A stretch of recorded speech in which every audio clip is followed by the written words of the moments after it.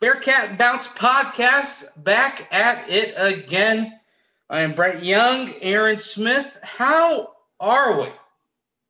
Doing very well. It's been a good week to be a fan of the Cincinnati Bearcat program. You know what? I couldn't say it any better myself. It's not too often on this podcast that we get to actually say, hey, guys, we're going to be talking about some games that actually took place throughout the past week. We have practice. Not talking about practice. Talking about practice. We're talking about games, man. Or lack thereof practice, even. Right. I mean, we're finally talking about games, but that will be a little bit later. Because as he did, he kind of put the leash out there for us, a little bit of a, hey, I can be a recurring guest if you want me to. And, you don't offer that to the BBP and take it away. So, yet again, without further ado, recurring guest, good friend of the BBP, Brady Collins rejoins the show. Brady, happy Monday. How are we? Doing good, brother. How you guys doing? Great. Back after a couple wins. Back. Go ahead, Brady. It's a pleasure to be back.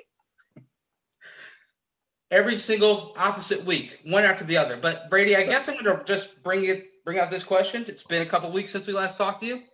Give us just a rough overview, maybe just one highlight, two highlights that really stuck out to you since the last time we talked inside the weight room for the football team. Everybody's doing an unbelievable job. Top to bottom, older guys that came back to the young guys, to even the, early enrollee guys, they're really starting to adapt. Obviously, neurologically, physiology to the way we train, but also, their bodies are adapting. But just been really impressed. Obviously, the number one thing that stands out to me is the leadership. And I know we talked about that a little bit, but just, again, I always tell the kids, I always give them a little juice before the workouts and at the end. As much as we wish we could be out there with you, like our days are done. So, we're asking them to work so hard, not just selfishly for themselves, but for each other. And there's been some really cool things that have been happening. Guys are really changing their bodies.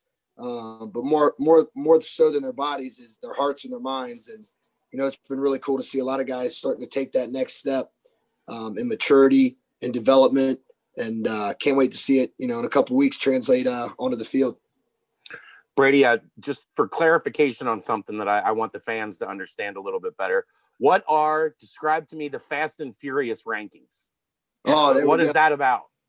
So every Monday and Thursday, I call it speed school, or, it's just, we go and we'll do, speed stations. And then we always finish it with competitive sprints. And, they could vary from 10 yards to 30 yards to 40 yards.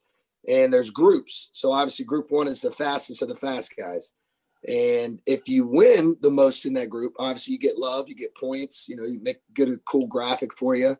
If you lose, you bump down a group. So it's fun. It's competitive because, again, you say, in our program, if we say, all right, who can tie their shoe faster, go. The guys they go crazy. So obviously when it comes to sprinting, the top guys, they love it. They love competing and going fast. And it's the best way to compete. It's the best way to really push, the fastest guy on the team is to put someone even faster right next to him. Because maybe he gets a better start one time. Because, it's fun. You mix up the starts. You don't always have to just be in a 3-point stance. We'll put them on their backs. We'll put them one knee down, facing this way, facing that way. And it's just a lot of fun. It's a lot of juice. Music's up. Guys are having fun. And, like anything, I like to celebrate the winners. I like to put out a cool graphic, post it in the locker room, in the weight room. Guys love it. And selfishly, I'm a Dom Toretto and obviously huge Paul Walker fan. So shout out to them. There you go. Now, kind of along those same lines, we've been able to see some videos of Drew Donnelly on Twitter. And how excited are you to see how he ranks in the Fast and the Furious modes? Because I don't know, looks pretty fast to me. Yeah, yes, he does. I think the Trey Tuckers, the Tyler Scotts, I think those guys would say otherwise until he gets here. But no, I love it. I love seeing the footage out there. I love seeing him working. I know what kind of kid he is. I know how he was raised. So, you're not going to sign up to be a Bearcat unless you're going to work your butt off. And so he knows that right away, but it's good to see. And, it obviously makes us all excited for when he does get here in the summer.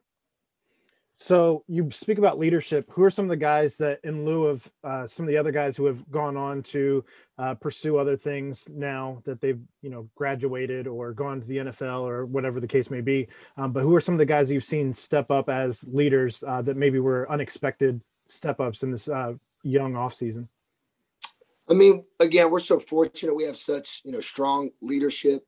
Guys that have obviously played a lot of ball, but guys that just do everything the right way in the locker room, outside the locker room, in the classroom, obviously the weight room. So, we're fortunate to have, the big time guys like Desmond Ridder and Kobe Bryant and, the Joel DeBlancos. But, guys that are really starting to take that next step of just leadership and ownership, I would say, is, the Myjai Sanders, a Darian Beavers. And then even, I'll put a little twist on it is, obviously Alec Pierce, the Michael Youngs, Jordan Jones is doing a great job in the whiteout room, Trey Tucker, all those guys. But a guy that kind of stands out to me a little bit is Ahmad, because, Ahmad in that corner room, obviously there's Kobe. Kobe's been here for a long time, played a lot of ball. And Kobe's just always been, locked in, 100% competitive. Going to work his ass off every single day. But Ahmad and Arquan Bush, two other big time players for us in that room, they're really starting to, attack and change the way they eat, training a lot tougher and really pushing each other. So that's been really cool to see. We kind of use the old saying, iron sharpens iron. And, there's no better way than when all those guys are together and working out. But it's been good, man. I mean, the Josh Wileys in the tight end room, the O-line, Vinny McConnell's, Jakari Robinson's, and then a good push of young guys that are really starting to, make names for themselves. It's really cool. So what exactly do you have to do to become a dude of the week? So when we got here, that was just like, and I know a lot of people think they're like, oh, dude, like the surfer dude. No, I mean, our saying around here, like to be a dude just means you do everything right. Like, I mean, you come in every single day, you work your butt off, you make your body weight, you're where you're supposed to be when you're supposed to be, you're taking care of academics. You're not missing any training room or meals, stuff like that. And selfishly, it's also, you're kind of doing things, that are above and beyond, not, physically, but more so, maybe emotionally or leading others within the workout or within the program. So each week, my staff and I, we get together on Friday and we just talk about all of our guys throughout the week. If anybody stood out.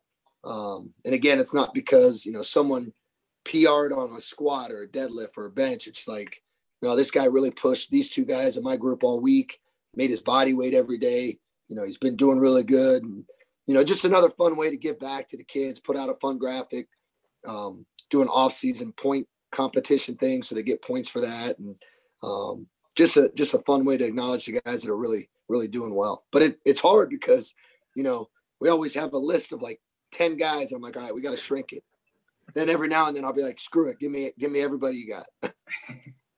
So you've talked about food now, a couple different answers that you've given here. So how involved are you in like meal planning for these guys, or like what kind of hands-on do you have in what they're eating? And is there like a journal that they're keeping or anything like that? Like how involved are you? Yeah, I mean, some guys, will have monitor, whether they keep a journal, either handwritten or, there's so many apps these days. Right. We're kind of looking into this new app that we can do that you literally just take a picture of the plate and it kind of comes up with the caloric intake and breakdown, and they can send that to us and we can dissect it. But really, I mean, it's kind of an easy old school approach sometimes. I mean, again, these kids, they're young, they're still growing, but they don't know how much to eat. So it's always reminding them every single day. We're in charge of all the meals, like the menus that, we can put out for breakfast and lunch. And then obviously dinner, they're on their own, but, we try to have meals every, like once a week that we could take over to them, or, Wednesday's a big recovery day for us. So we'll get the fan favorites, the Chipotle, the Bibi Bops. And nice. Those are great days for the guys, but it's just it's a constant thing. I mean, you just always got to be on top of it. We always tell them, you got to be a pro in everything that you do, because a lot of these kids have aspirations of making it to the next level. Well, okay, if you want to do that, nutrition and recovery is the biggest part. Right. Because I always say your muscles are going to grow in the weight room. They're going to fill up with blood. You're going to feel good. You're going to have a pump. But it's what you do after that, how you recover, how you eat, how you rest. That's where true gains and true growth and development happens. So it's just a constant, reminder and education, but very fortunate. I got a great staff that, we talk with our guys every single day and, keep on top of them with all that. And we're always there for them. Kind of piggybacking off that, is this the time right now where those players that need to add weight, you're kind of forcing them to add weight, or, really stressing the importance of that? And those that need to start to cut weight a little bit, you're really kind of forcing that on them, or, kind of just leading them in that direction? Is this the time right now to do that? Yeah, I think, obviously, and this was crazy. I think one of my assistants said this the other day. I think it was on Friday. It was still only like 28 days since we played. Right. When he said that, I was like, holy cow, because, we're into week 4, which is like really week 3, but week 4 of our like program basically. And I'm like, dude, you would think we've been doing this for like 2 months. Like the guys they're so locked in. They look good. They're moving fast. They're strong. Probably the strongest team I've ever seen. And it's just like, you start feeling good about yourself, but like you take your mind back to, the Kobe's, the Dez, the Majes, the guys that have played so much football, even in a shortened year. And 28 days ago, we were down in Georgia playing, and you're just like, whoa, but it definitely is. It's the best time because, again, their schedules are a little bit different, but there's not the physical, mental, emotional, so all that taxing of practice and game week prep and all that stuff. Like I tell kids every single day, I want the weight room to be a sanctuary. Like the outside world's going to give you so much stress. It's going to pull at you. You're going to have, you're going to have academic, you're going to have girlfriend issues, you're going to have family issues, all that stuff. When you come into the weight room, that's your only time. And I always say time is the most non-renewable resource. You never get it back.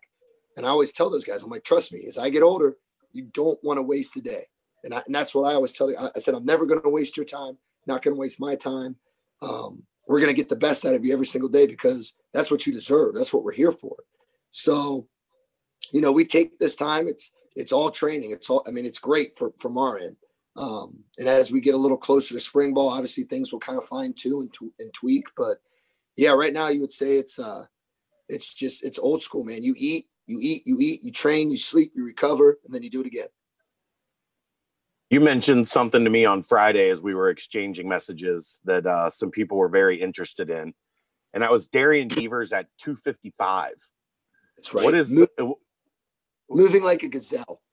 What's the target for him? Is there a target, or do you have because 255 for a linebacker here is pretty rare?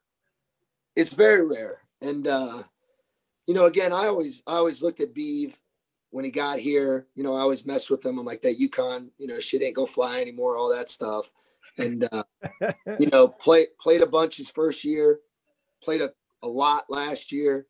And, I just always looked at him from afar physically, and I'm just like, man, God blessed you. Like, you should be way bigger. You should be, his athleticism, his raw talent, his natural gifts, they're through the roof, and to be as big as he is and to move as well and to jump as well and to be as strong and explosive.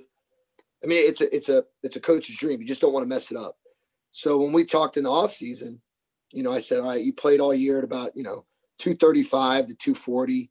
I said, let's just see how big and strong you can get.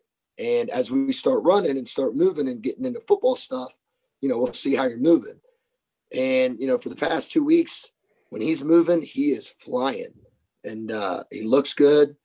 He's obviously, he's put on weight, but it's not like it's bad weight. It's not like he's got like a big belly and his arms are all bloated. Like the goal is always to add lean mass, and just the way we train, short rest intervals, supersets, all these kind of things. He's really taken it to the next level. And I think a big thing for him has been maybe just the way he attacks his workouts right now, but also just maturity and understanding what to eat, how to fuel his body. But he's a guy that he stands out right now. He's really, really doing a great job. As a coach, how rewarding is it to see a guy finally start after, this is year 3 for him and year 5 in college, but to see that light go off and to see really, things start to come together and him have a chance to be the best version of himself his final year. Yeah. I mean, that's our whole goal, because, when these kids come in, of course they want to be the guy. They want to be the dude. Well, let's face it. There's probably 5 to 6 others, unless you're a quarterback, maybe 3 others in your room that were all that same guy in high school, that all came here to do the same thing. And I really think it's just a huge testament to the guys within the locker room, because, again, that was the biggest thing we enforced when we got here. And it naturally just grew every year, was that competitive spirit. Like, we're all linebackers. We're all fighting for the middle linebacker job. All right, Chad, you beat us out. No doubt we're all pissed. Like, we're mad. We're like, damn. But at the deep down and at the end of the day, we're also so proud and so happy for you, because we know you've worked for it. We know you've earned it. We've seen you. You've pushed us and we've pushed you. And at the end of the day, God forbid, if something happens to you, we're going to be ready to step right up, because the next man mentality has always got to be there. But it's just that connection in the locker room, the brotherhood. But, with him, I think that's been the biggest thing, is the guys in his linebacker room, all the guys on defense, his training group. He's in there with Dez, with Wiley, with Lenny, young Evan, who's getting just destroyed, which is awesome. But, he's just doing a really good job of taking his mental and physical approach to the next level. Have you attached Jaheim Thomas to his hip yet? Oh, Jaheim Thomas, he started off with us. And then, so Jaheim is naturally sandwiched between Joel DeBlanco, Ryan Royer, and Ty Van Fossen. And there's nowhere to hide with those boys. Those guys are crazy through the roof. And so I always tell the kids, there's always a method to my madness. You want the kids to be pushed, not only by us as coaches. And again, I'm so fortunate I got 4 assistants, but again, any Yahoo can write up the workout. It's who you're doing it with and who's going to really push you. Because you're going to get tired. You're going to get sore. You're going to want to give in. But when you look to your left and right, you ain't going to let that guy down. Royer's a lunatic. Royer's not normal. He is not normal. He is not normal. But he's a great kid, man. Royer's a kid, if he's in your program, if he's in that locker room, you're set, because that kid will chop off a leg before he lets anything bad happen to the boys. Now, have you been working with anybody as they prep for the NFL Combine, or any of the guys as they get ready for the NFL Draft, or have they all moved on to private personal trainers? Yeah, I think it could be a culmination of just a lot of things this year. I think obviously we got a little bit more notoriety in the guys that are getting the next level prep, but also maybe with the COVID situation. But again, I think it's always good that guys do kind of venture to somewhere else to train. 1, because you're going to be around people that are on the same mission.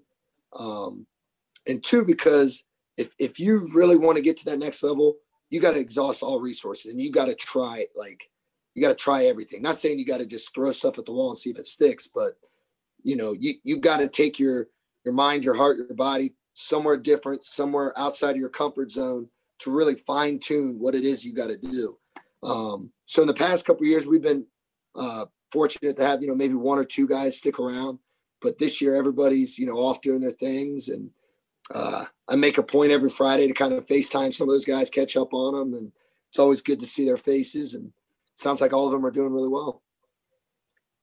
So Coach Mike Tressel was officially announced since we last talked. Has he kind of been around the team more? Or kind of what's the beginning effects that you've seen him have on the squad so far?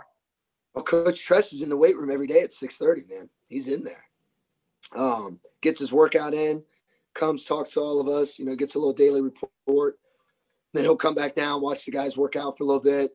I think he's doing a great job just, meeting everybody, getting to know his players, getting to know the whole defense. I'm sure they're watching a crap load of film and doing whatever it is those coaches do. But he's great. He's been awesome. The kids are really loving what he's bringing, the new ideas. Just obviously his coaching profile is extremely really good. The relationship he has with Coach Vic. He actually coached one of my assistants, Danny Felino. He was a linebacker at Michigan State. So that's been pretty cool. And yeah, it's been a really good transition, and just can't wait to see it continue to grow with all the boys and see how he is when he's on the field. We got a question this week. You talked to me about how you were kind of surprised by the athleticism of James Tunstall as he has adjusted. In comparison to James Hudson, where does his athleticism fit? Because Hudson was a freak that could move, unlike humans that are 300 pounds should be able to move. Yeah. Tunstall looks longer, actually.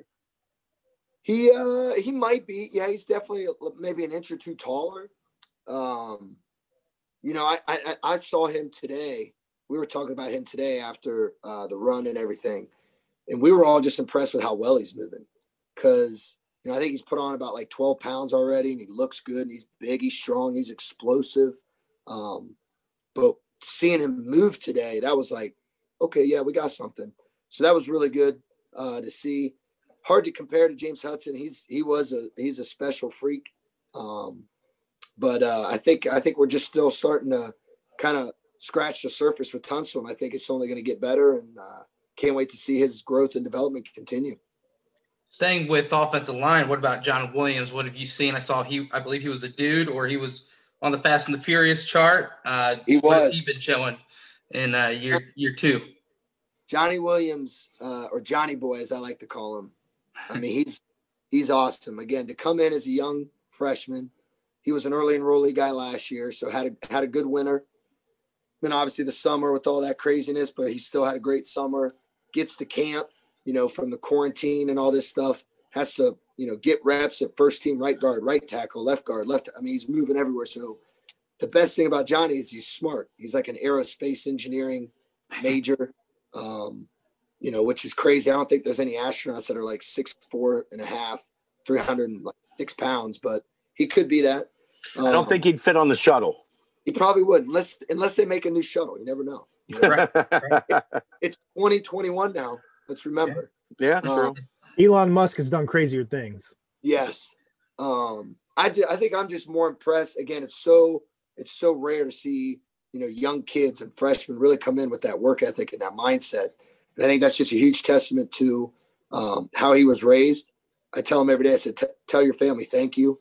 His high school, obviously, but he's doing extremely well. He's a lot like a James Hudson, where he is athletic. He's twitchy. He's got big hands. He's got strong hands. He's strong. He can bend. He can jump.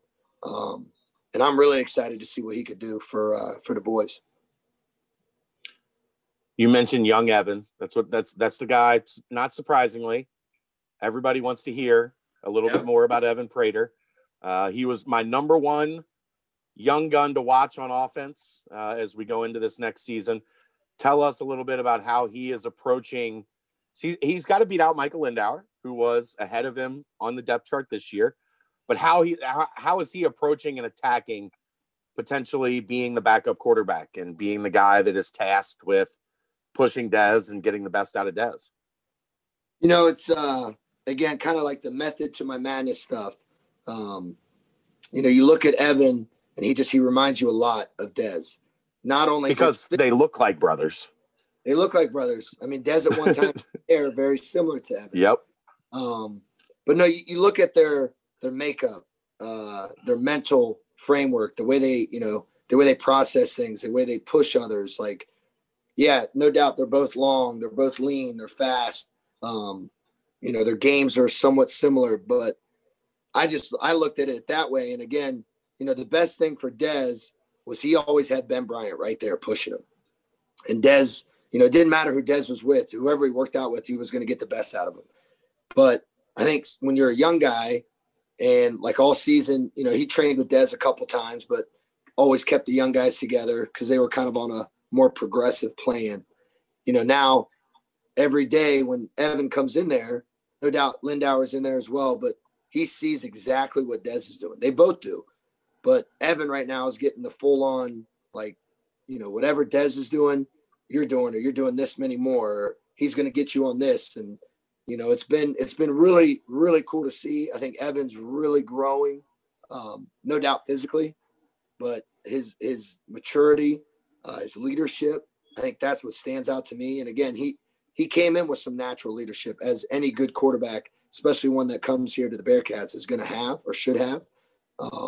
But yeah, he's doing really well. And again, I think Des said something to me the other day. He said you're going to see a different kind of cat when spring ball starts, just his mental process and all that stuff. So I was like, all right, that'll be cool. So who do you feel's in your ear the most on the team? Like, just, hey, coach, what can I do more of? Or how can I get better at this? Or what can I do here, there, everywhere? Like, just all the time, just chirping at you. I mean, we got a bunch of guys that are, always asking questions, which is great because that's what we're here for. Let's see. I think Joel's up there. Good old Joel DeBlanco. He's always got something. He's a funny dude. But other than that, I mean, I'd say that's about it, really. I mean, you're going to have the young guys that just got here. They're going to ask 1,000 questions. Right. And it's just calm down and you'll see. But other than that, I think it's, again, I know I keep saying, I think it's just a testament to the guys in the locker room because, they lead the way. It's a player-driven program. And, I think if they have any other questions or concerns or just anything, the guys got them. I was just curious who was most like me with the program as I am with Chad. So. Got 2 more young names for you. Tell me how they're looking. Marquez Bell and Will Pauling. Yeah. Quez is like a little pit bull. He works, man. He's a spark plug. He's always got a huge smile on his face. He's busting his butt. He's doing a really good job. And Will, a guy that just got here a couple of weeks ago, obviously he comes in and, he tests really well. And then you see him run. You're like, okay, he's running really well. Then he starts working out with the older guys and he's pushing the older guys and hanging with them. And you're like, all right, there's something really, really special here. And then, I think the guys have been doing some throwing sessions here and there, and you hear how good he looks running routes and his maturity and all that stuff. So, today he was flying. He looked good. Chi-Town's been good to the Bearcats. We got to keep the pipeline going there, but really been impressed with him and obviously Quez too, so I think that whiteout room is going to be just a bunch of hungry, competitive dogs. So it's going to be fun. True or false, you have mistaken Will Pauling for a linebacker. That's true. I thought that the other day. He had his shirt off near the end of the workout, and I did a double take. I was like, "Who is that?" That's Will, and I was like, "Oh my!" So he caught the eye of some of the boys up there with me too, and I was just like, "Yeah, that's a freshman." Well, Andy's a TikTok competitor with you now. Yeah, he was. He did win that TikTok challenge thing. He did, but that one wasn't rigged, so it's all good. No. Coach, got it. So we do BBP mailbag here. So we've got some quick questions from the fans, if you will, from the members on the board. I'm going to start you off with kind of a fun one.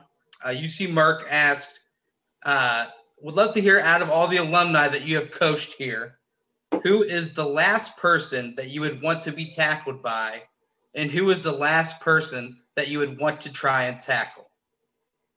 Ryan Cook. No.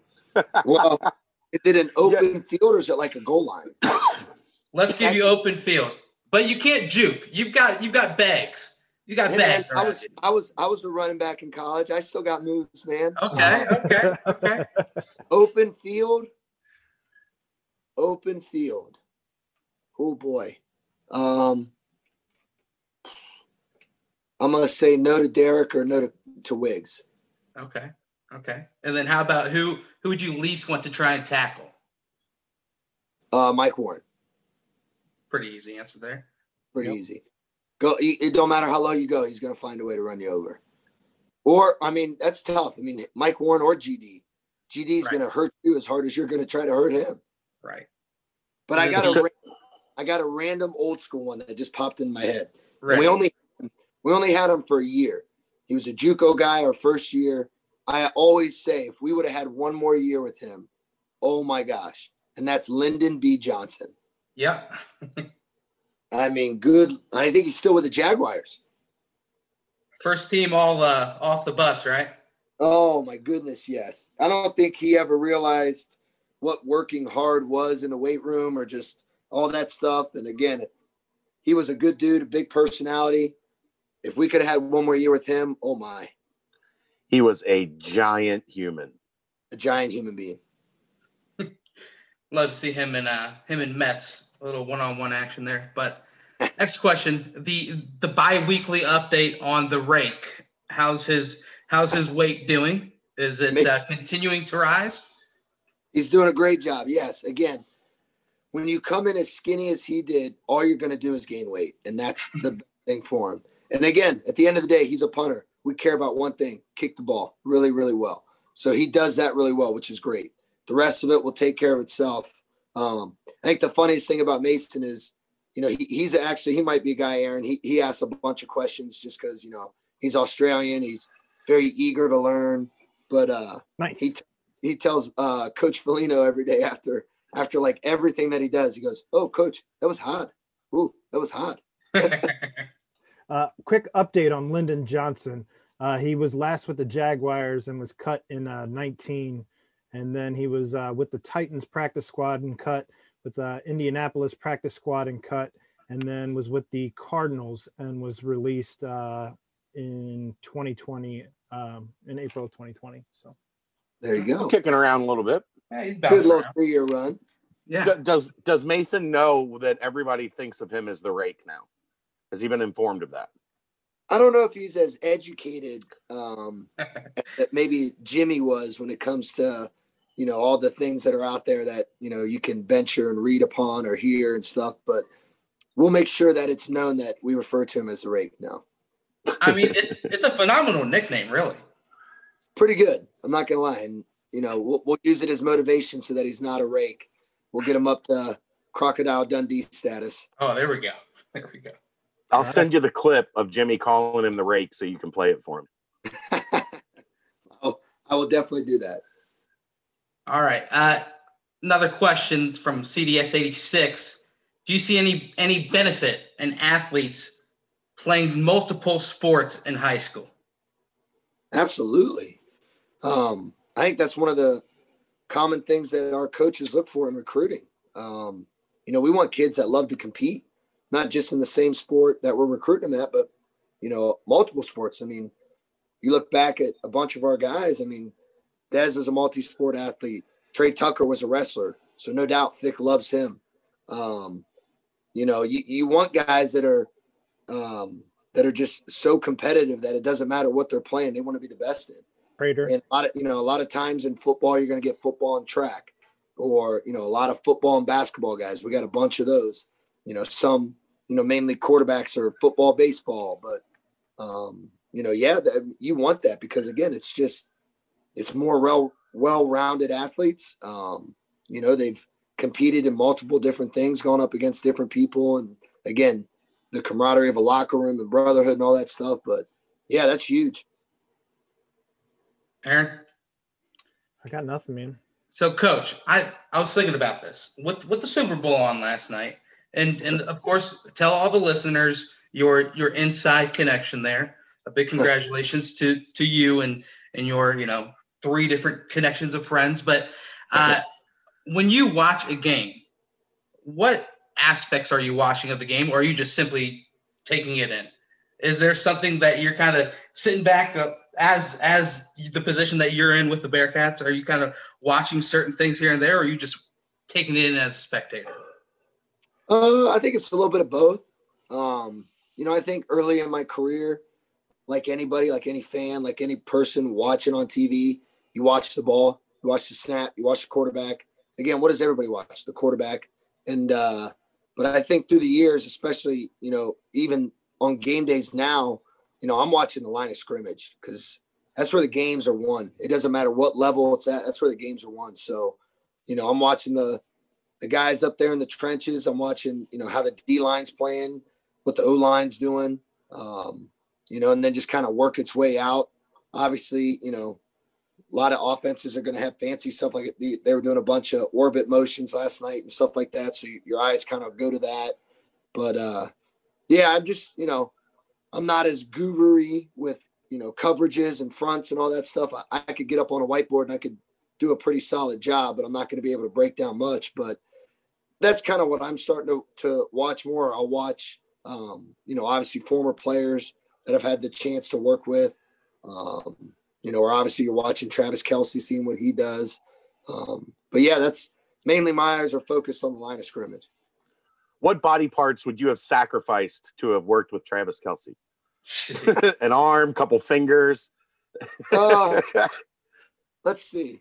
You don't have to go all the way like Mike Vrabel on us or anything. Yeah. Maybe a pinky toe, Okay. Well, that's balanced though, I thought. Hey, well, maybe the middle toe, I don't know, something. I think Travis is doing a great job. I think he doesn't need much help, but yeah, he would have been one that would have been really fun to work with. But me, I'm very fortunate. We got, Josh Wiley and Lenny T right now that are trying to be the next wave. And those are fun guys to be with. So the Fast and the Furious BBP edition. Start me on the lowest rung. What do I need to get up there with Chad, who was a past track star, if you remember? Aaron, I believe. He played intramurals at Wright State. So we've got some athletes in our hands here. I see.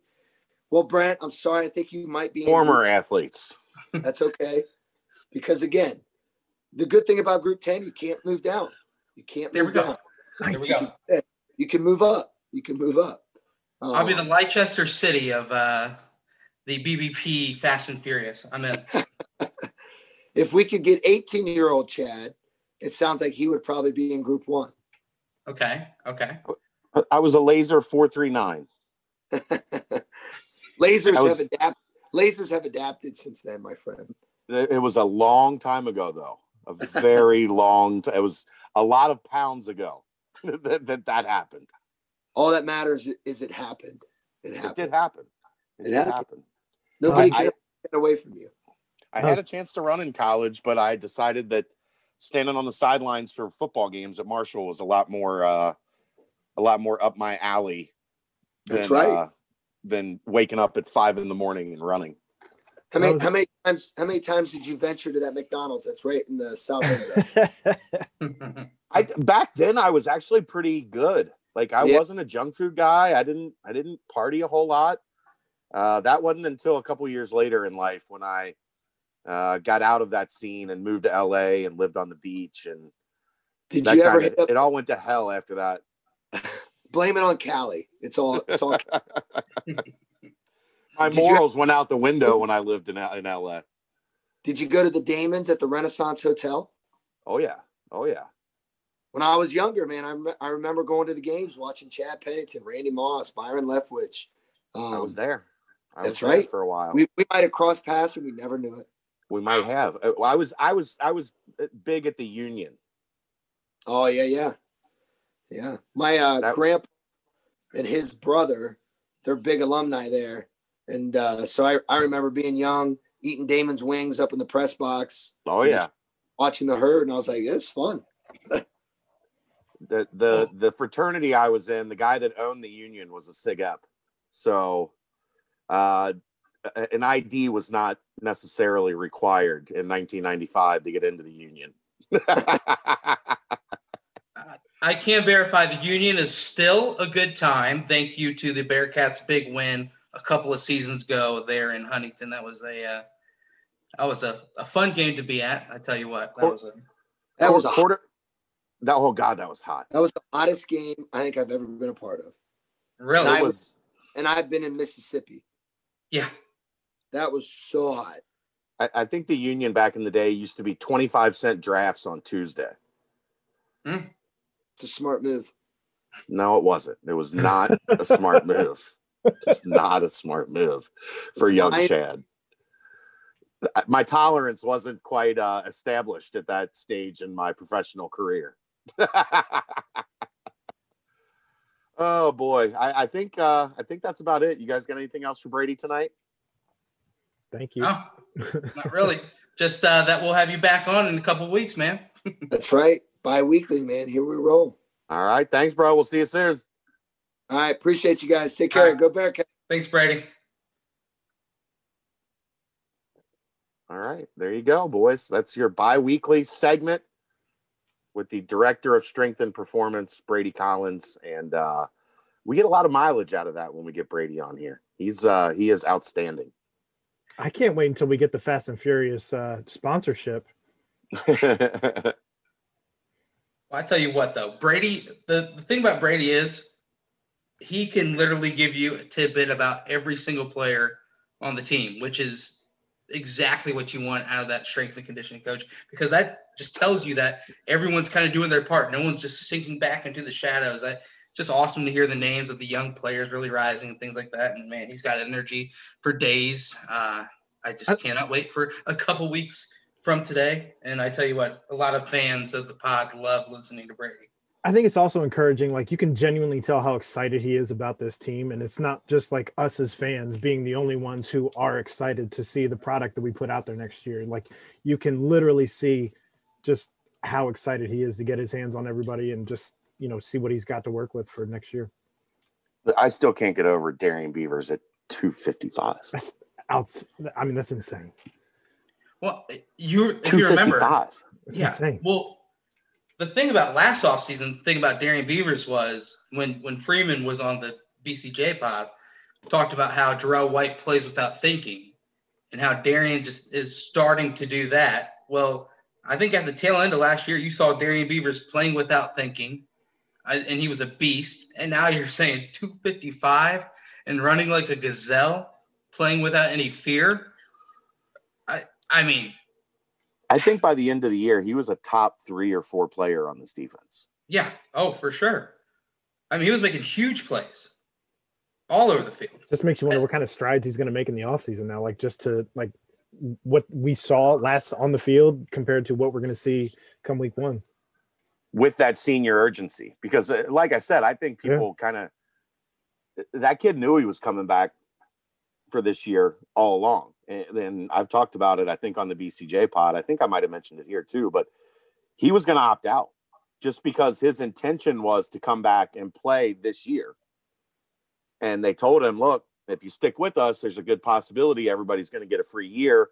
So you're going to get the full year of experience this year, and you can come back next year. His mindset was always to be here for this upcoming 2021 season. And it sounds pretty obvious to me that he is attacking this with a much different mentality than he has since he's been here. And I loved Aaron's reaction when Brady was like, "Look, we gotta get that. This ain't UConn anymore. We gotta get that UConn shit out of you." Can't help.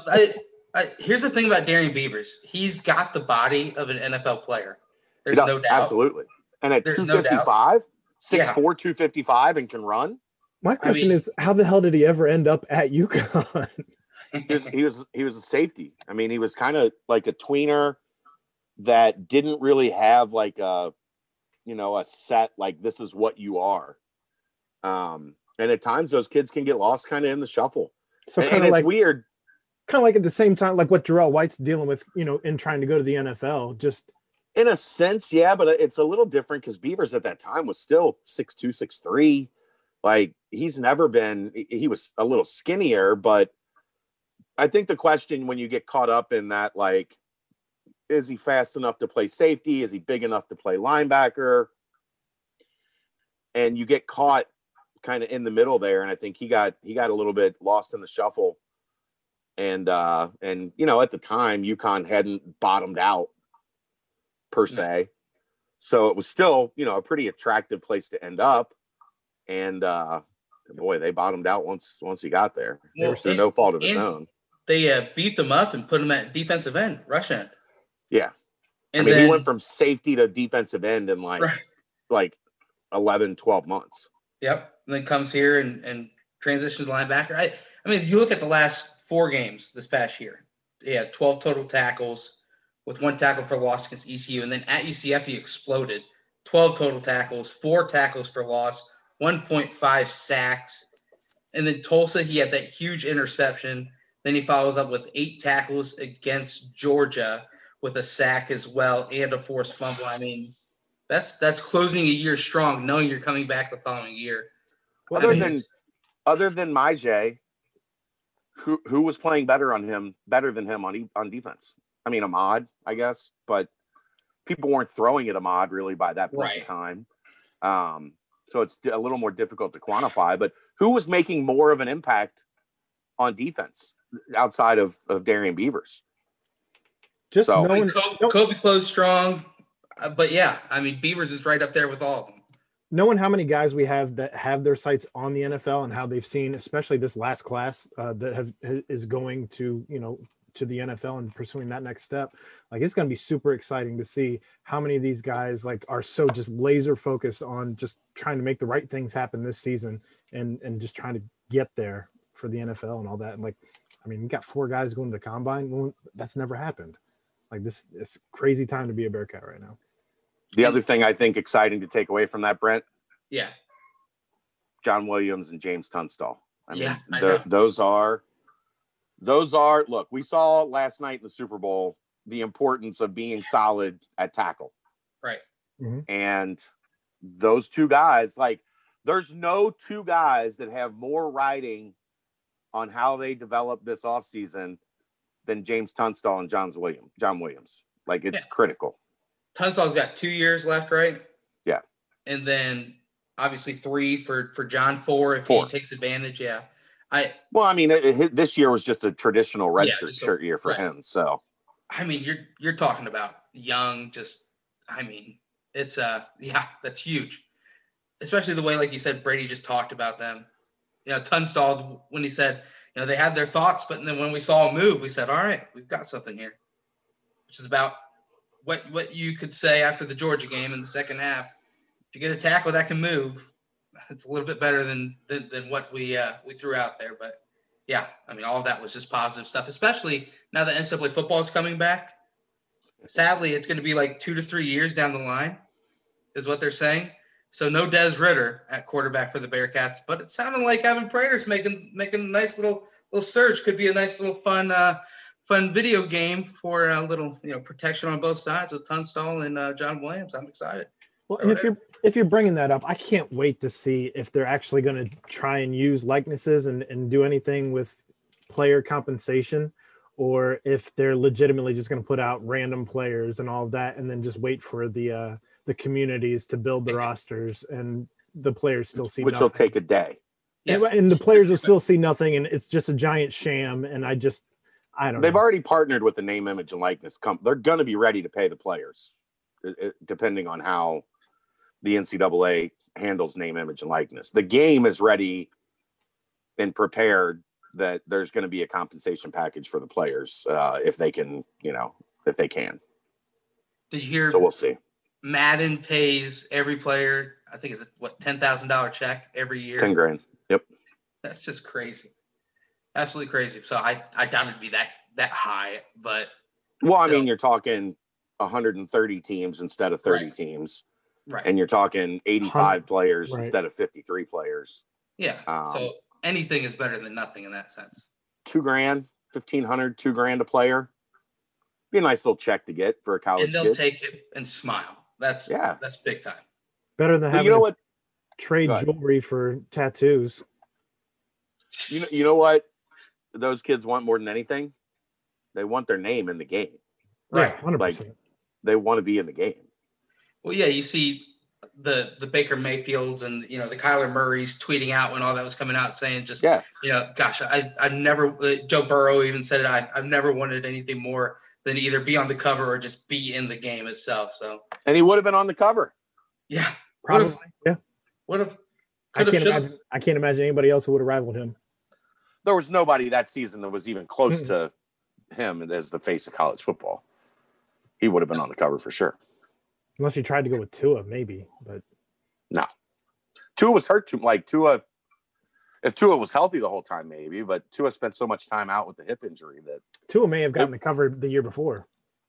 Probably, yeah, probably. How about I'm excited. If you're paying a junior. Yes. How about my favorite quote that Coach Collins said without really anyone kind of catching it, he's kind of said it quick. He said this is probably the strongest team he's ever been a part of. So how do you think that translates, though? Do you think that means like general as in like actual physical strength, or do you think that means like metaphorical as far as like the bond that they have after having to go through COVID and everything that this past year has been for everybody, where they weren't allowed? I mean, they were essentially in a bubble per se. Like, I'm sure the team had their own quote bubble that they, tried to steer clear of and all that. So I'd wonder if that was kind of a twofold. Yeah. I think in this sense, just strong in any way is like strongest, no matter which way you put it. I mean, Brady's been a part of some very successful programs. I mean, I'll take strongest in any sense. Fair. I mean, it's tough to find something that you're strongest in that could be bad, but I don't know. I think great to have Brady back on. Great to just touch on football, obviously, because I mean that's still the engine that is churning at a high level. So, anything else football-wise? We know how much Bearcat Journal likes to hear about the offseason anyway, so I think it's good for everybody to kind of wet the palate with having Brady being a recurring guest. Oh, no doubt. Anything left football before we move on to the other sport that we finally ushered back in? Dad? Nothing? I'm good. All right. I'm good. Moving on. So let's talk about it. On Thursday night, the shall I say the inner optimist that is one Brent Young was sitting with glee on his couch as a Cincinnati Bearcat team started a walk-on. Listen, I got your not suitable for work text. I get it. You were more than just the eternal optimist that night. It was. I mean, you seriously see that starting lineup, and you think in your head, you're like, wow, okay. Who's in trouble? Yeah, it's. I mean, you're starting Mikey Saunders, first career start. Rob Banks is getting his first time all season. He who shall be named Banksy. And I tell you what, Rob Banks came in not scared. He was firing. But I like his energy. I really like his energy. Yeah. I mean, he's a big fella too. Can't wait to hear him in a press conference, hopefully, down the line. But you look at it, this is going to forever be remembered as the David DeJulius game. 100%. We saw a different David DeJulius. And as we found out in the post-game press conference, David DeJulius has been practicing this entire time, getting shots up in the gym because he has previously already had COVID and is now currently the one that is able, he had the antibodies, he's able to get out there. And it was pretty evident that this was a confident David DeJulius. One is, if this carries the rest of this year into next year, I mean, the outlook of the team for the rest of the season and next year just completely takes a step up. And there was a quote that DeJulius dropped, and I don't remember if it was after Thursday or if it was after Sunday, and I wish I would have saved it, but it was basically something along the lines of like, you believe in your coach, you believe in your team, and they're going to carry you. And it was kind of just alluding to the struggles that he's gone through this season, because we all have been talking about how this wasn't the David DeJulius that we had all been sold on. And here he was, just finally we got to see the David DeJulius game. And it was quite a thing to see. Yeah, and you mentioned it. So David DeJulius was named the honorable mention for the AAC this past week. The career high 26 points. I mean, he splashed 4 of 11 from deep. He just simply looked like a completely different player. And the quote that you mentioned, it just speaks volumes to a player that when given the ability to. Oh, here it is. I found it there. It says, when you have a coach like this that believes in you and you have teammates like this that believe in you, all you got to do is keep working and everything else will take care of itself. I was really hoping I was filibustering long enough for you to find the quote. I was not quick enough, but I was right there. And you have my back. I appreciate it. I got you. But, it's that mentality and that buy-in that Coach Brandon mentioned that kind of just shows you, hey, this team is like, hey, it's not down and out. They're going through quite a lot. And the fact that you're able to go on the road against Temple, who is not very good, let's just say that, but still, with what you were put up against, the lack of practice, the lack of 5-on-5, the bodies that you have at your availability that are even probably 50%, 70% as far as conditioning, and you go out there and you compete. I mean, they didn't just win this game because they were shooting lights out and, kind of looking great finesse-wise. They won the game from defense and just competitive nature that they brought out of themselves after just wanting to win a basketball game after such a long layoff. That's where you got to tip your cap at the most. Well, and I think that quote does more than just that. I think it also defines David DeJulius as a leader on this team, maybe the leader on this team, as well as the game. But I think it is like that quote literally, I think, is what has leapfrogged him in my eyes as the leader above Keith Williams. Like, Keith had every opportunity this season to take the team by the reins and never really did so. That said, I think Keith showed us on Sunday, before we really get into the depth on Sunday, but Keith has shown that he is more comfortable being that second guy, and that's kind of where he thrives. Yeah, I think you also look at the defense that Keith Williams had down the stretch against Temple. Had the great block, and then kind of pulled the chair a little bit, made the Temple player travel, and then of course Temple kind of like Coach Fran Dunphy did for us a couple years ago with the water bottle. They simply just cannot handle a basketball, and it dribbles into the backcourt for a turnover when they have a chance to try and tie or win the ball game. But anyway, I digress. That was a good win, fantastic win. And then now all of a sudden you look forward to Sunday and against a Tulane team who is not the greatest team. They do have a couple of solid wins. They've got a coach in Ron Hunter who has led that team to just playing hard. They do everything fundamentally sound, free throws, turnovers. They do the small things that a well-coached team does. And then you saw a Bearcat team that came out, they were playing their hardest, but still. And as Coach Brandon mentioned, in the second game, it's kind of where you kind of see that rust really come up forward. And we saw that quite a lot, Aaron, all day Sunday. Yes, we certainly saw some rust. And I mean, you also saw plenty of bright spots. Mm-hmm. And the biggest one for me was Chris Vogt over the last two games. While the stat line hasn't been full of anything that's, eye-popping or even reminiscent of last year, he's playing solid minutes. He's giving, honest to God, I think he's given everything he has on the court, and it's been just a breath of fresh air considering what we saw out of Chris Vogt early in the season. Yeah, and that's a senior stepping up doing his thing, and then, of course, we have to mention it. Big props to Keith Williams, right. 1,000-point club. Welcome to the club. 1,011, I think, is what he's sitting at now. And, I completely agree with what Coach Brandon said in the postgame. It's like Keith Williams, no matter what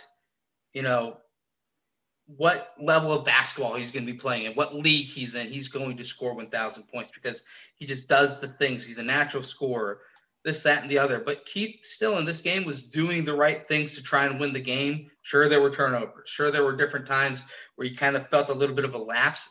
But it does seem like Keith is really starting to figure out how to do what he needs to do for the team to win down the stretch. And, as you mentioned, got to look back at David DeJulius and kind of having Keith be the Robin who is a step above just a typical Robin, but having a primary ball handler, then that allows Keith to do what he does so well, and that's cutting off the basket and getting out in front in transition.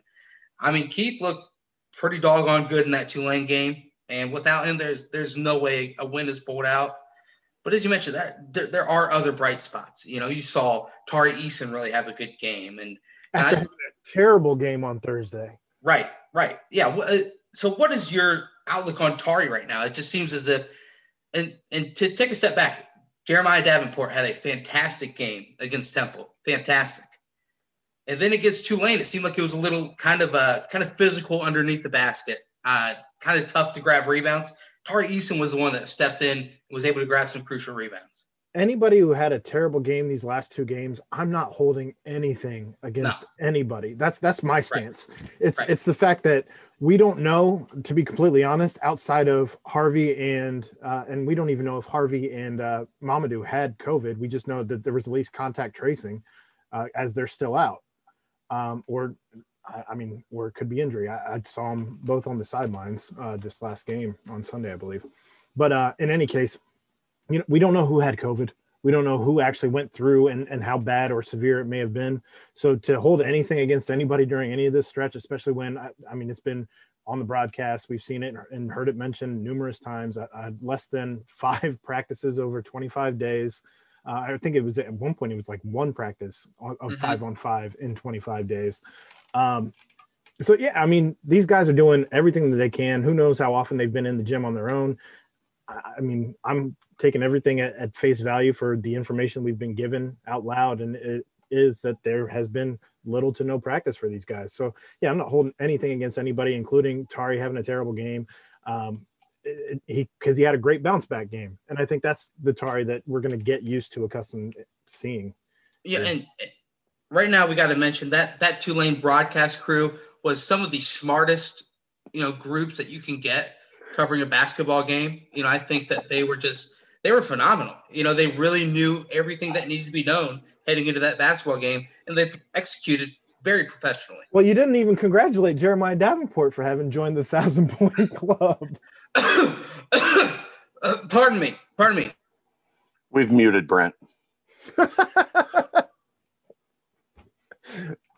Oh my god! It's like pardon my take, or not pardon my take, but around the horn. Around the horn. Yeah, Brent's been muted. Let me clear my throat. Let me clear my throat real quick.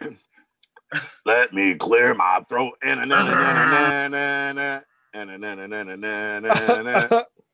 Right? That was literally the worst color commentator I've ever heard.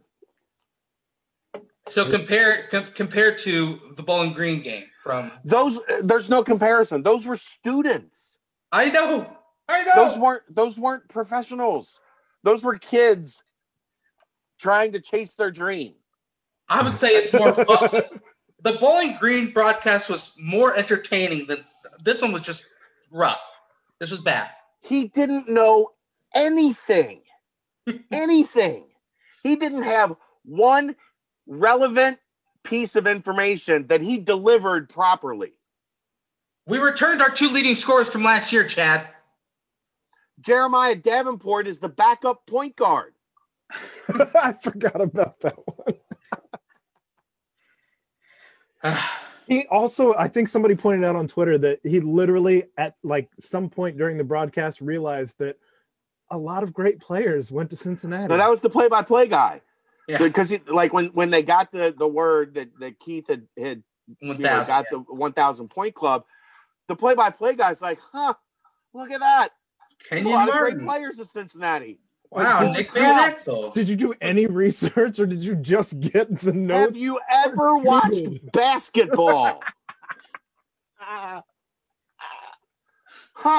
Oscar Roberts, Nick Van Exel, Kenyon Martin. Wow. Jeez. This program's pretty good. And that's not even getting into your Ruben Pattersons, your Corey Blunts, like Lance Stevenson. I mean, there's so bad. There's plenty of guys who made it to the NBA. Come on, man. Gee Williker, that Bearcats, they've got some good players in their past. But that's a sneaky, really good program. Who knew? Imagine what his facial reaction would have been if you would have told him how many years Cincinnati made the tournament in a row. Or maybe they're the 13th winningest program in college basketball history. His head would have exploded at that point. I was waiting for with all this talent, you think they'd be like a top 15 program in the country or something. Oh, wait a minute. Wait. Well, by golly, would you look at that? Jeez. It's the worst. But back to the game real fast. You got to talk about the craziest first media time, the craziest stanza to ever start a second half that I've personally seen while watching Bearcat basketball. And that was Sam Martin. Yeah. So with 18:03 left on the clock, the Bearcats in the first minute, 57 seconds of the second half had 3 turnovers. They were 0 for 3 from the field, and they have let up a 4-0 run. John Brandon takes a quick TO, and in comes this lineup. Mike Saunders, Micah Adams-Woods, Tari Eason, your boy Banksy, and Sam Martin. Now, Sam Martin was going to supposedly be a rotational player for the previous regime by his senior season. But I digress. This was a move that took a lot of gonads from one John Brannen. That took a lot. Yes. Well, no, it didn't. Okay. They were awful. They were first bad. 2 minutes. They were very, very bad. Awful. To the point I got very angry. If there were 5 guys with a uniform on, they were going in the game. Exactly. Whoever they put out there couldn't have done any worse. That was as bad a 2 minutes as you will ever seen. They were flat out terrible. They were horrible. And then what happens? Sam Martin was a little spark plug. It works out perfectly. Absolutely perfectly. Just the way he threw it up. A drive and dump, Sam Martin to Tari Eason. There were a couple turnovers sprinkled in there, but still, we're giving them a pass. Sam Martin draws a charge in the post. It was one turnover. Sam Martin turned it over, sprinted back down the floor, and drew a charge. Little fella doing little fella things. I tell you what, that is the epitome of stepping up when you need to, and being kind of. I mean, you saw they were back on the court coming out of the media timeout. You know, it could have been that 2-minute boost that you needed out of them, and then Brandon just puts all the starters back in. But no, he kept those 5 on the court out of that media timeout, just showing, hey, this is working. Let's get a little bit more out of it. Continue to kind of just push the point, and then you came out and you pull out a victory. So, I mean, I thought it was the craziest thing I've seen, and it ended up working out very well. As a fan, though, it was also super exciting to watch, like because you're rooting for literally like David versus Goliath at this point, because Sam Martin is a dwarf out there with some of these guys. And it was just, I don't know, it was fantastic to see him and Banksy play like real minutes. It wasn't like garbage time at the end of a game. Like they were legitimately a part of this team win, and it was just a fantastic thing to see. I was going to say be careful, because you never know when you're going to need Sam Martin to like hire you for a job, but there's no way you're going to be able to be qualified to apply for a job wherever Sam Martin's working later in life. So I wouldn't worry about it. I appreciate the vote of confidence, Dad. Sam Martin, I think you are a spectacular human. and I had full confidence in you the second I saw you out on that court. He's a Linder honors student, isn't he? Yeah, I'm pretty sure. I mean, well, it was good to see. He was obviously on the honor roll every single time that they put that out. He's not on the honor roll. He is the honor roll. I was a Wright State grad with a 2.4 GPA. Come on, man. Oh, whoa. Too much private information. That's higher than I thought. You're welcome. I'm full of surprises. I finished. Something to be said for that. That's what she said. And she was happy. Probably as happy as you were walking across. You're not wrong. But still, yet again, defense at the end of the game pulled out the win. David DeJulius with the big strip. You kind of look back. That probably didn't happen prior to the long layoff. Probably would have been a little bit out of position or whatnot, or maybe not as aggressive as they had. But still, I mean, 2 wins on the road after that long of a layoff, even if it is against 2 of the worst teams in the conference, you have to look at that as the absolute positive wow. And I mean, you're doing it without arguably the best player leading into that long layoff in Zach Harvey. So, I mean, it's just, you got to look at that and just say, hey, this team is total buy-in. Hopefully it is working towards the right direction and making this all happen. Here's my question for you two. Ready. How much can these next 4 or 5 weeks change the narrative of things going forward if you continue getting this David DeJulius and Jeremiah Davenport continues to play at the level he has, and Tari Eason keeps improving, and you get Zach Harvey back, and Zach Harvey continues to improve, and now you have a core foundation of 4 3 of them that are here long term, DeJulius that's here for at least one more year. How much can this next month change the perception of where things are at in this program headed into year 3 of John Brannen? Well, I think that you certainly have some measuring stick games, right? So you have Houston coming up, you have Memphis coming up, you have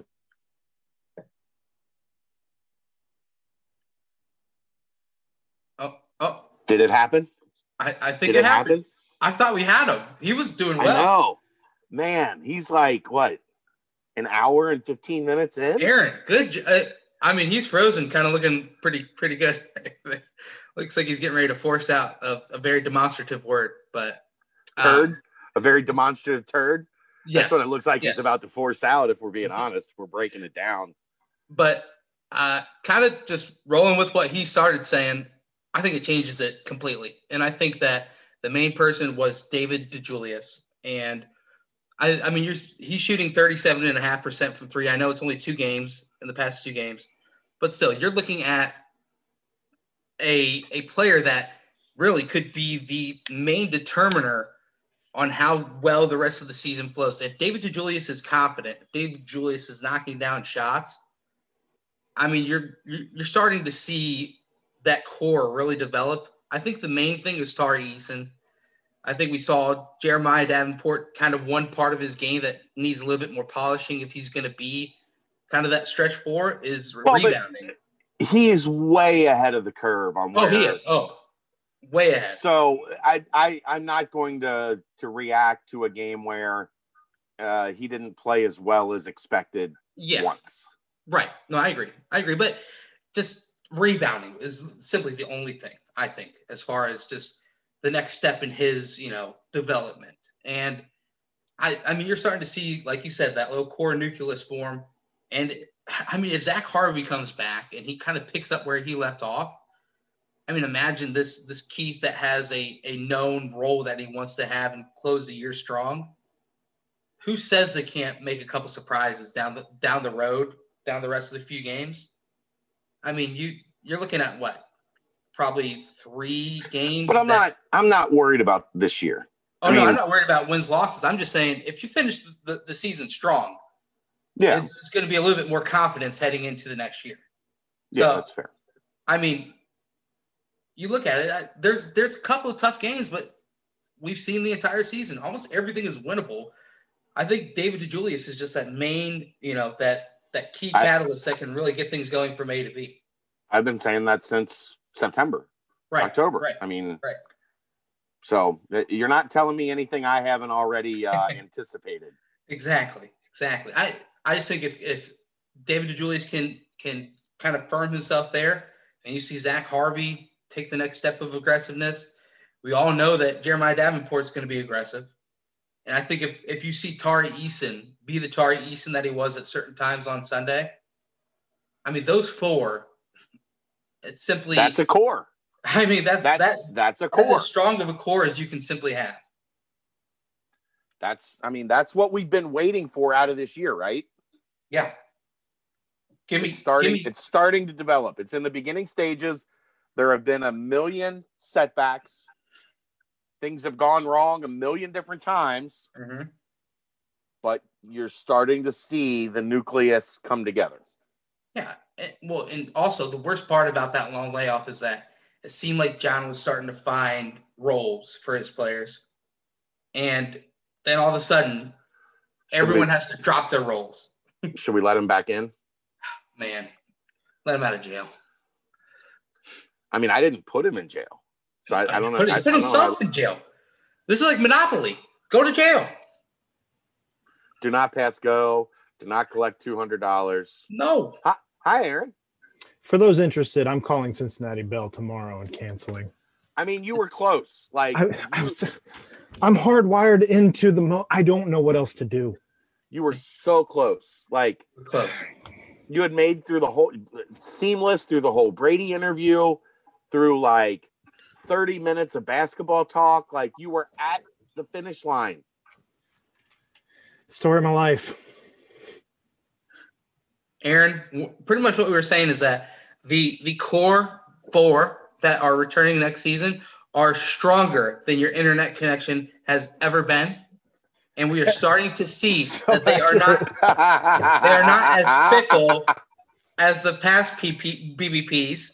They are starting to really mold together as one and have a complete game together. So, I think if they finish strong, things will look up heading into next year. And I think that's about all you can actually ask for at this point of the season. So big props to the basketball team. If you guys are ready, we can finish up with the mailbag questions we haven't touched on yet and then wrap this thing up. Fine by me. We actually have some fun ones. We already gave Brady his, but I like some of these questions. First one is from DMonk55. Which UC basketball team would have made it farther in the NCAA tournament if blank player came back instead of going early to the NBA? Now, it's key to listen to that question.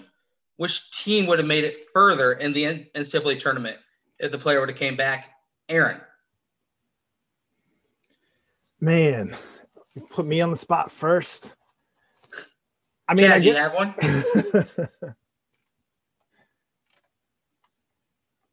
I guess you could go with like any team that Lance would have been a part of, as he was, a one and done. Or you could also talk about the team that had like Kenny Satterfield and DeMar Johnson on it, as they both bounced early. And that team was set up. Right. Probably more so than any team that Lance could have been a part of. Because at that point, I think they had Kenny, they had DeMar, they had I can't even think who Steve Logan. Well, but I mean, how many of those guys were graduating at that point? Of the guys that, if they would have come back, would those guys all still have been there? Well, the way I took it as was just that next season, if they would have came back for that one season. So there's a handful. You're talking Danny Fortson, who, if he comes back for his senior season, this is a team that was the number 2 seed. And that's with Ruben Patterson and a young Kenyon Martin. You're looking at a 2 seed that ended up losing to a 10 seed in West Virginia in the second round. Because a 10 seed always wins, man. DeMar Johnson, as you mentioned, if he would have came back that next season, then he would have been a part of a team that lost to Stanford in the Sweet 16. Cincinnati was a 5 seed that year, and they lost to number 1 Stanford. So kind of an expected outcome. Would DeMar Johnson added would have maybe boost them ahead against Stanford? I don't know. Kenny Satterfield, same situation. The 2 seed with, Steve Logan, Lenny Stokes. They lost to UCLA. 1 seed. They lost to UCLA in the second round in double overtime. Crushing loss. Lance, you mentioned, they lost to UConn in the second round. But here's the one that I think. I think Danny Fortson is the correct answer. Okay. That team would have been phenomenal. Danny Fortson would have probably been the National Player of the Year, the way that he was putting up the numbers he was. But if Jacob Evans comes back. I wondered if you were going to go Jacob Evans. On that 2018-19 team, and they are the 7th seed against Iowa, I mean, you got to think that to answer the question, they would have made it further than losing in the first round to Iowa. That's just simply what I think. Well, but at that point, it's hard to say too, because at that point, does that change, alter your entire season? If we're living in that parallel universe, does that alter your entire season and maybe you're getting a better ranking than what we had?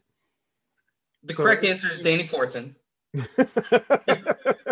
But it is fun to break it down and go look at all the past and kind of see what would have exactly happened. So that was a fun question. Thank you, D Monk. And another great question, Aaron. I'm excited to see your answer to this. What would your starting 5 be if you take all of the Bearcat basketball players from the 2010 to 2019 seasons? Just your starting 5. So starting 5, and I had to think on this quite a bit because, in fairness, some different dudes played some different positions. Mm-hmm. So we did have that going for us.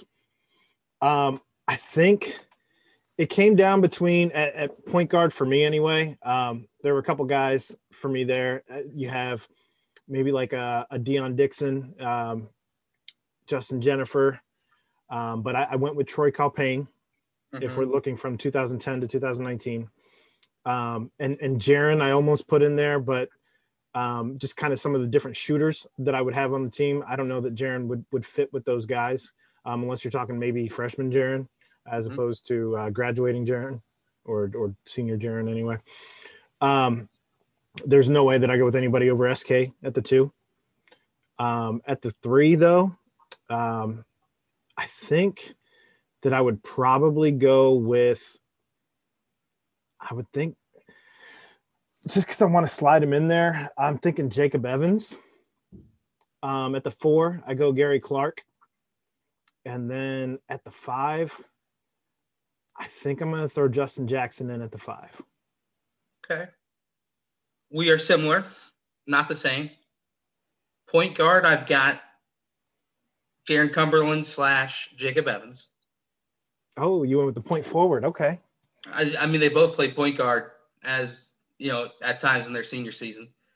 And then I'm going to go with SK at the 2, and then Jacob Evans at the 3 if you've got Jaren at the point, Gary Clark, and then Yancey Gates at the 5.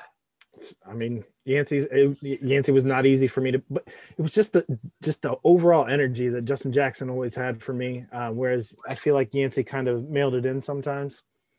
But man, Yancey at the tail end of his senior year, he was just big East tournament. Yancey Gates was an animal. That crosstown shootout, Yancey Gates was an animal. I mean, it was hard to leave Deontay Vaughn off that list too. Yeah, one of the most underappreciated Bearcats, I would say. But I think Yancey is one of the most underappreciated Bearcats. Yeah, sure. You got to take what you got from Yancey, but I mean, he was a hometown boy too. With all those other players, I don't know. He was a hometown boy too, and there's something to be said for that too. So, Chad, give us the correct answer. I think you're close, Brent. Cashmere Wright. I was right there with Cash. Yeah. Mainly, it breaks my heart that we never got to really see the Cash that I saw in high school. Because that was a dude with game-changing speed. And they never got his knee right. His knee was never right the entire time he was here. No. But boy, he changed the game with his shooting. Yeah, he did.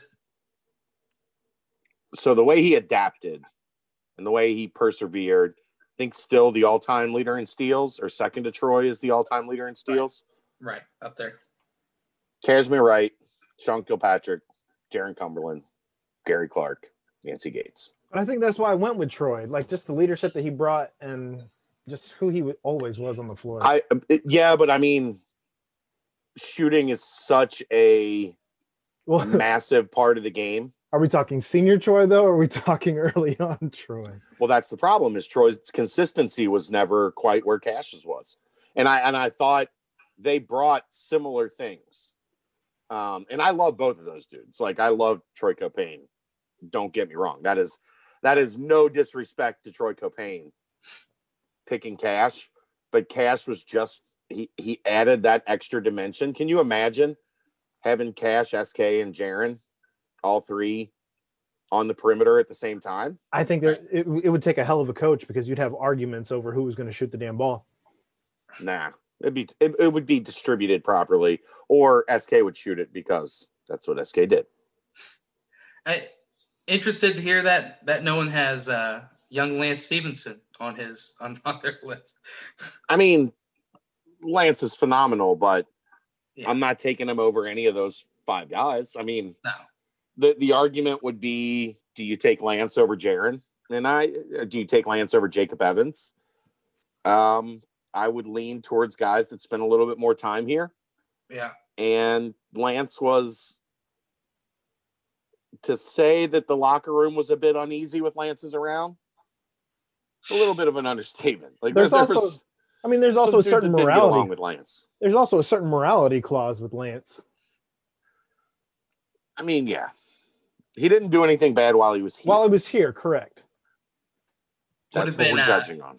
Yeah. Also, maybe Rashad Bishop, if you really want to get crazy with defense. I'm the president of the Rashad Bishop fan club. Well, and that's why imagine him and Gary on the same court defensively together. That's why I brought up names like Justin Jennifer, with the distributor that Jennifer was, and how he never turned the ball over, like, ever. Neither did Troy. I think the problem I have with your line of thinking, Aaron, is there are too many guys that had 1 year, like Justin Jennifer, Justin Jackson. In all fairness, I almost put Kyle Washington on the team too. Kyle had 2 great years while he was here, and those are the only 2 years he was here. I would have picked two pretty good years at NC State. I would have picked him over Prime Octavius.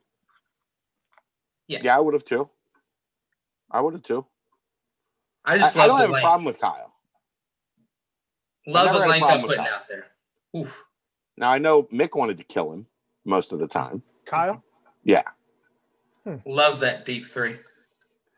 Kyle was a bit like, you guys are too young for this. Kyle had a lot of Eddie Haskell in him. Okay. I'm not too young for that at all. Okay. Kyle had a lot of, that's a lovely dress you're wearing, Miss Cleaver. And then when Miss Cleaver left the room, it was a different tune. But I would prefer guys that did it for a while if I'm building a 5, because I'm more confident because I've seen a larger body of work. We saw Cash for 4 years. I think Cash's legacy gets severely tarnished because of the injury his senior year. Man, he was rolling. He was coming on. He was hot. If he doesn't get hurt in the middle of his senior year, I think we think a lot differently of Kashmir Wright. Yeah. Because that team was pretty stacked.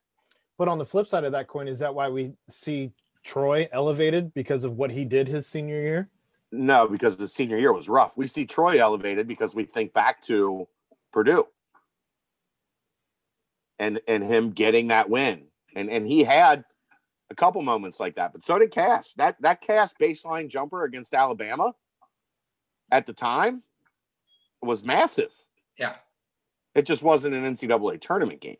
Plus, Troy got to let his personality out a lot more as a junior and senior because the team didn't have a whole lot else really established in terms of guys that they were putting in front of the press at that time, guys that were doing interviews. That was Troy's gig at that point. Mm-hmm. So he became a fan favorite because he was funny. Troy genuinely had an outstanding personality that was just perfect for, sitting in a post-game press conference. So it sounds like between everybody that we brought up, we at least have filled our bench. Yeah. I don't think Cash I think Cash and Troy are kind of interchangeable. Because of the consistency of Cash shooting the way he did and the fact that Cash did it all in the Big East. You throw Dion on that team somewhere on the bench? If I could have got Dion 2 years out of college, absolutely. I don't think Dion would ever reach the point where he was close to a finished product here. Yeah. He's a career 27% three-point shooter. Yeah. While he was at Eastern. So it might have been. Yeah, and he wasn't afraid to fire. I love Dion. If we're doing an exercise like this, what are you giving me for a bench? I'd have Vaughn on the bench. I'd have Lance on the bench. I'd have Bishop on the bench. Kyle. I'd have Kyle on the bench because I want a big man that can come get me buckets. Quadri. Trey. I'd probably have Trey on the bench too. I'd have Quadri on the bench. No quad squad. Trey would be awesome because you could just put Trey in for Gary and it's you've got the same guy. Yeah. So Chad, based off it in kind of a different way, what you were saying about Cash and kind of just his senior year and somewhat Troy to an extent, can you say the same thing about Jaren? And I know it's extremely fresh wound, if you will, but Jaren kind of just The senior year was rocky, to say the least, and I think we'll look back on it if he had anything somewhat like the junior year. You're looking at a top 5 player of all time in program history. Yeah, I mean, I think there is definitely something to that. Some of it was injury related. Some of it was self-inflicted by Jaren. Yeah. I think that's what hurts him. Yeah. I mean, you look but at I have him at the 3 for me. Right. I mean, I have the scoring yeah. punch between SK and Jaren on the wing. Oof. Good luck. Please. Good luck. I've got Jacob at the point. Give me that length. Ooh. Yeah. I don't dislike the thought of Jacob at the point with those 2 guys, because Jacob never needed the ball. No. Jacob never wanted the ball. For the record, my favorite Brent Youngism is his whoo, whoo, whoo. Thank you. It's like an excited owl. That's how I'm feeling over here. I'm a little excited. Just fantastic. The inner optimist is like on sky high. Imagining this starting 5. The eternal optimist has 2 wins under his belt in a row. Woo! Shock the world in Memphis. Woo! He's feeling good. Well, like Chris Berman. Something like that. Don't do that ever again. Yet again, thanks again to the Bearcat Journal board members for giving us the BBP mailbag. You guys are killing it with that. Thanks again to my internet for giving us content. Christ almighty. Always, Aaron. Any closing nuggets? I think Chad kind of gave everyone a little bit of a cute wink about to one of the last mailbag questions. So keep your eyes peeled to the board for that. And aside from that, you guys got anything else before we shut this one down?